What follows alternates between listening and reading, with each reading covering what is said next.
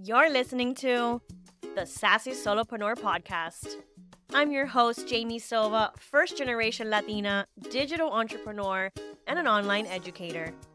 On this show, you're getting an exclusive backstage pass on how I transformed my food blog, A Sassy Spoon, into a sustainable and profitable multi-six-figure business as a party of one. Tune in each and every week for the sassy vibes, authentic, no BS conversations, and actionable advice on how you too can build the profitable food blog business of your dreams. Let's dive in. Hello, friends. Welcome back to the podcast. I'm so excited that you're here. Today, in this episode, I want to talk about prepping for Q4 as a food blogger. So in case you're just like, okay, who cares? Like, why are we talking about Q4? I keep hearing about this Q4, or maybe you're new to blogging and you're just like, I don't understand any of this. I'll give you a quick little refresher. So Q4, in case you don't know, is the fourth quarter of the year, quarter four, right? It's the last 3 months of the year, October, November, December. And the reason it's such a big deal is because it's the holiday season, right? There's a lot of eyes online, either looking for gift ideas or holiday recipes, amongst other things. And so this is typically a quarter that advertisers tend to go all out, right? So brands and advertisers really figure out that this is the time when it's best to increase all their ad spend, to empty out all the marketing budgets since they can't roll them over to the following fiscal year. And so this is like everyone's Super Bowl at this point. I mean, obviously Super Bowl is like way more important, but you get the gist. It's basically Super Bowl for us as food bloggers because holiday recipes, we're recipe developers. This is our vibe, okay? Unless you're a health food website, then Q1 is your Super Bowl. But it all still applies, right? You should typically be working a quarter ahead on all your content anyway, especially when you're a lot further along in your journey and you're just, when you're getting started, you're still trying to find your footing and everything. So don't be hard on yourself if you don't have all of your content planned out ahead of time. But this is why we're here, right? This is why I wanted to open up with this conversation, because the reason why Q4 is such a big deal for us as food bloggers is because this is a great opportunity for us to benefit from all that traffic, right? All those eyes that are looking for gift ideas, that are looking for these holiday recipes. And if you have ads on your site, this is also a time to really bring in that money, okay? So brands and advertisers are, basically throwing money out the window at this point. And so prepping for Q4 is really key in the month of August. Sometimes people start in July. I think August is a good time to start prepping for Q4. And you always want to be prepping ahead of time, like I mentioned, for any holiday content or for any seasonal type of events, even though I still am a very big believer in evergreen content. But Q4 is a different beast, right? So to take things a step further, Google themselves have even mentioned that Q4 is prime time for like product-based businesses, e-commerce, all that good stuff. So the whole point is you don't want the holiday season creeping up on you without you having some kind of plan of action. And again, a lot of your evergreen content can also do a lot of getting you those eyes onto your site. But overall, that internet traffic increases during the holidays because users not only spend time online or purchasing gifts online, also competition for inventory, which means for ads, increases because advertisers spend more trying to promote those products during this peak season. And so seasonal increases in traffic usually start around September and they peak into late November, drop back down in January. So there's no better time to start thinking about your plan of action than in the summer. That is your best bet in terms of planning for Q4 and making sure that your content is super ready, making sure that your site is on point.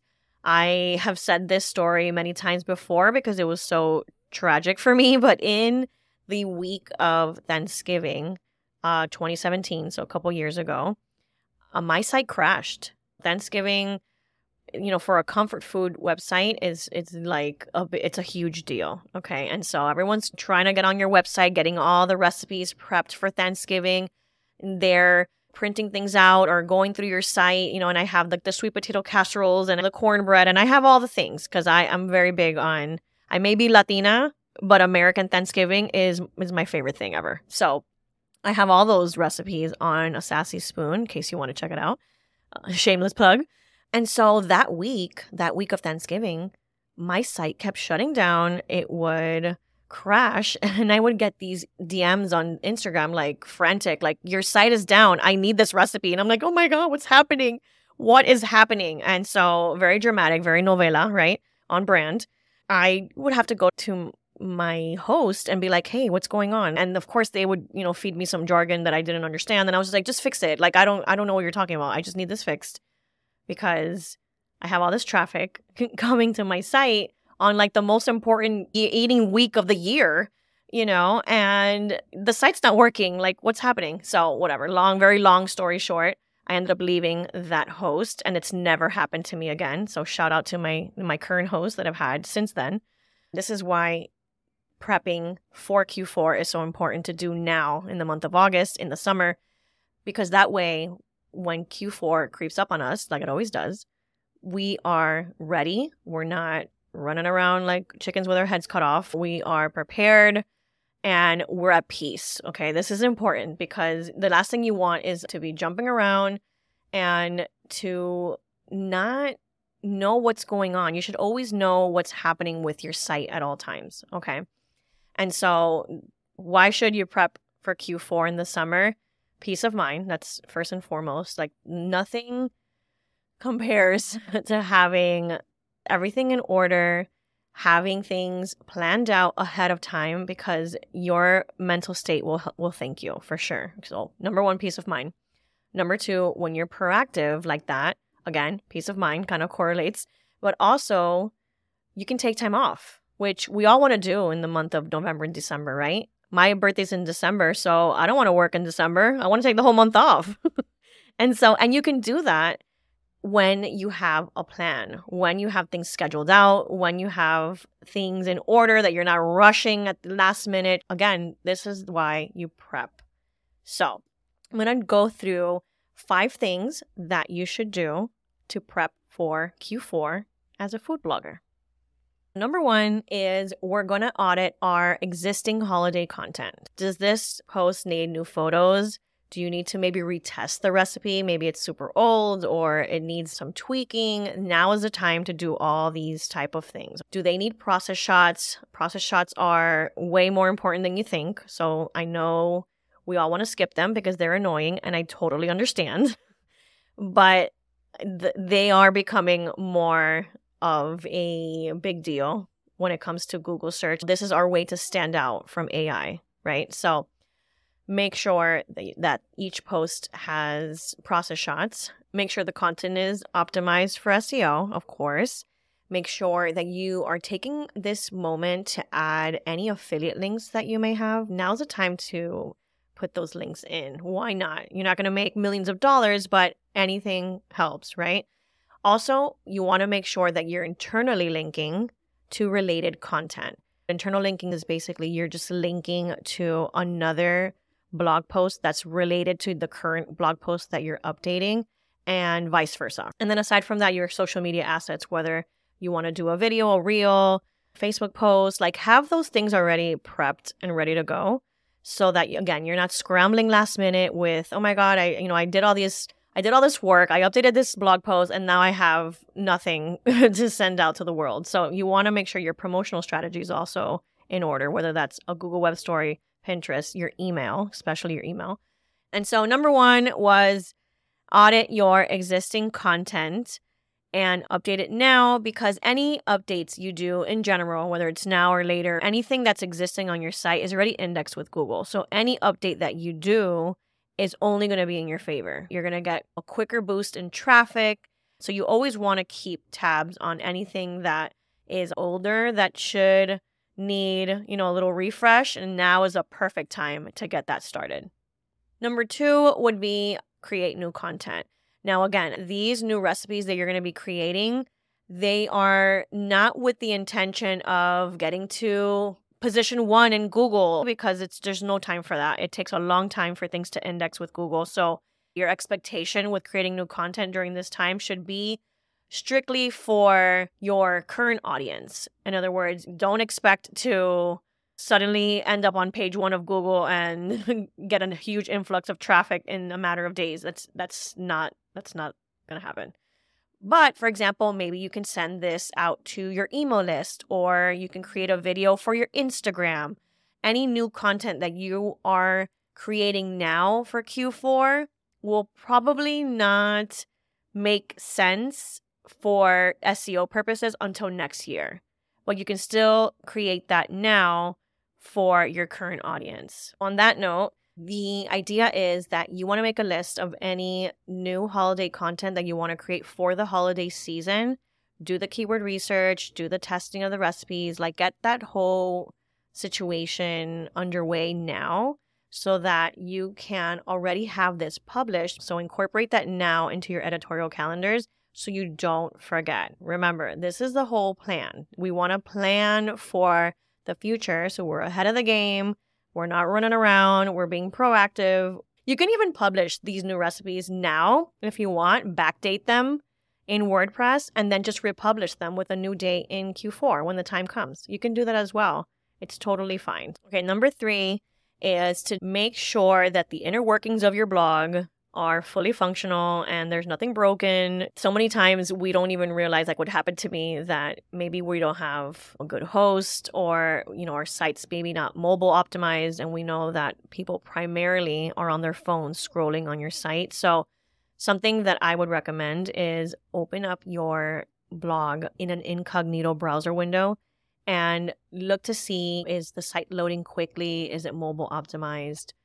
Are my blog categories okay? Are my site menus okay? Like, are there any broken links? Is everything easy to navigate? Because a lot of the times we're so in our business that we don't even realize that the user experience is off on our own blogs.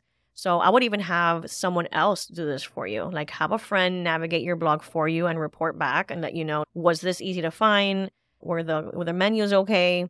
Especially your opt-ins for email.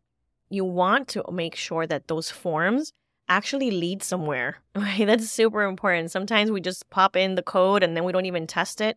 So if you have to create a test email, create that email and test out your own email opt-ins to make sure they actually go somewhere. People are actually getting your emails. Super important. And so make sure your site loads quickly. Make sure everything's just fully functional. And if you don't have a high quality host, highly recommend that this is the time that you switched your host, okay? If you want my host, you can send me a DM. I'll send you the link because they're the best. And yeah, now number 4 would be to make a pitch list.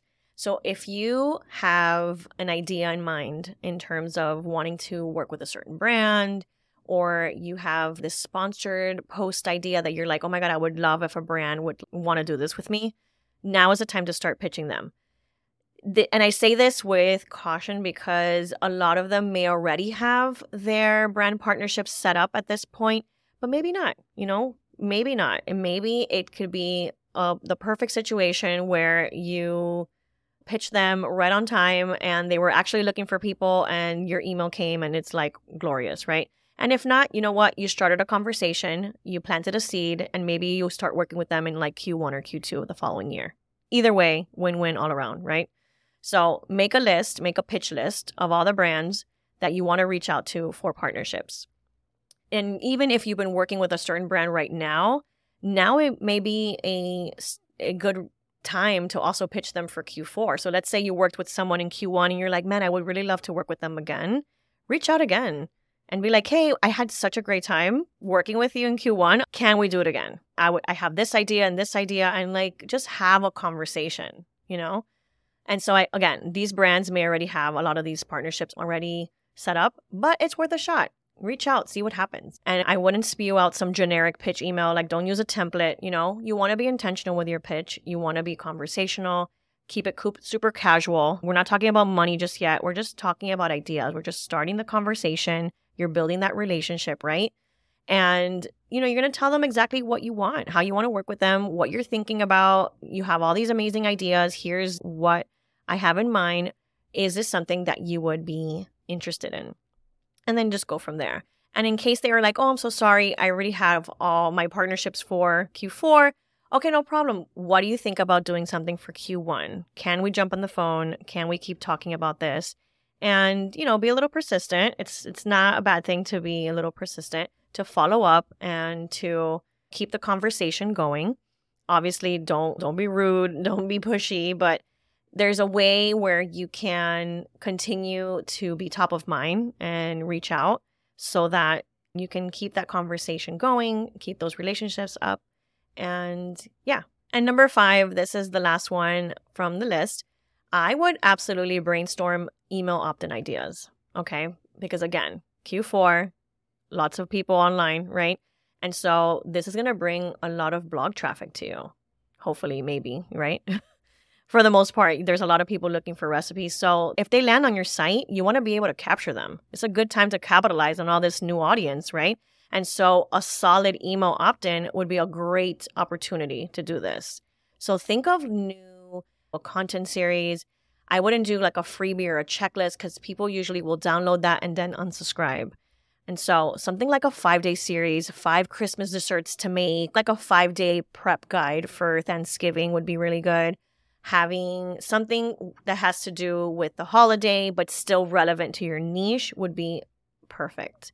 And that way you can capture their email and they can continue to hear from you. Even after the storm of Q4 is over, you can continue to connect with them and send them emails. And hopefully you have all this prepped. This is something that I love to teach inside my program, the Food Blogger Business Blueprint, to have your email basically on autopilot, to connect, to stay top of mind with your readers. That's super key.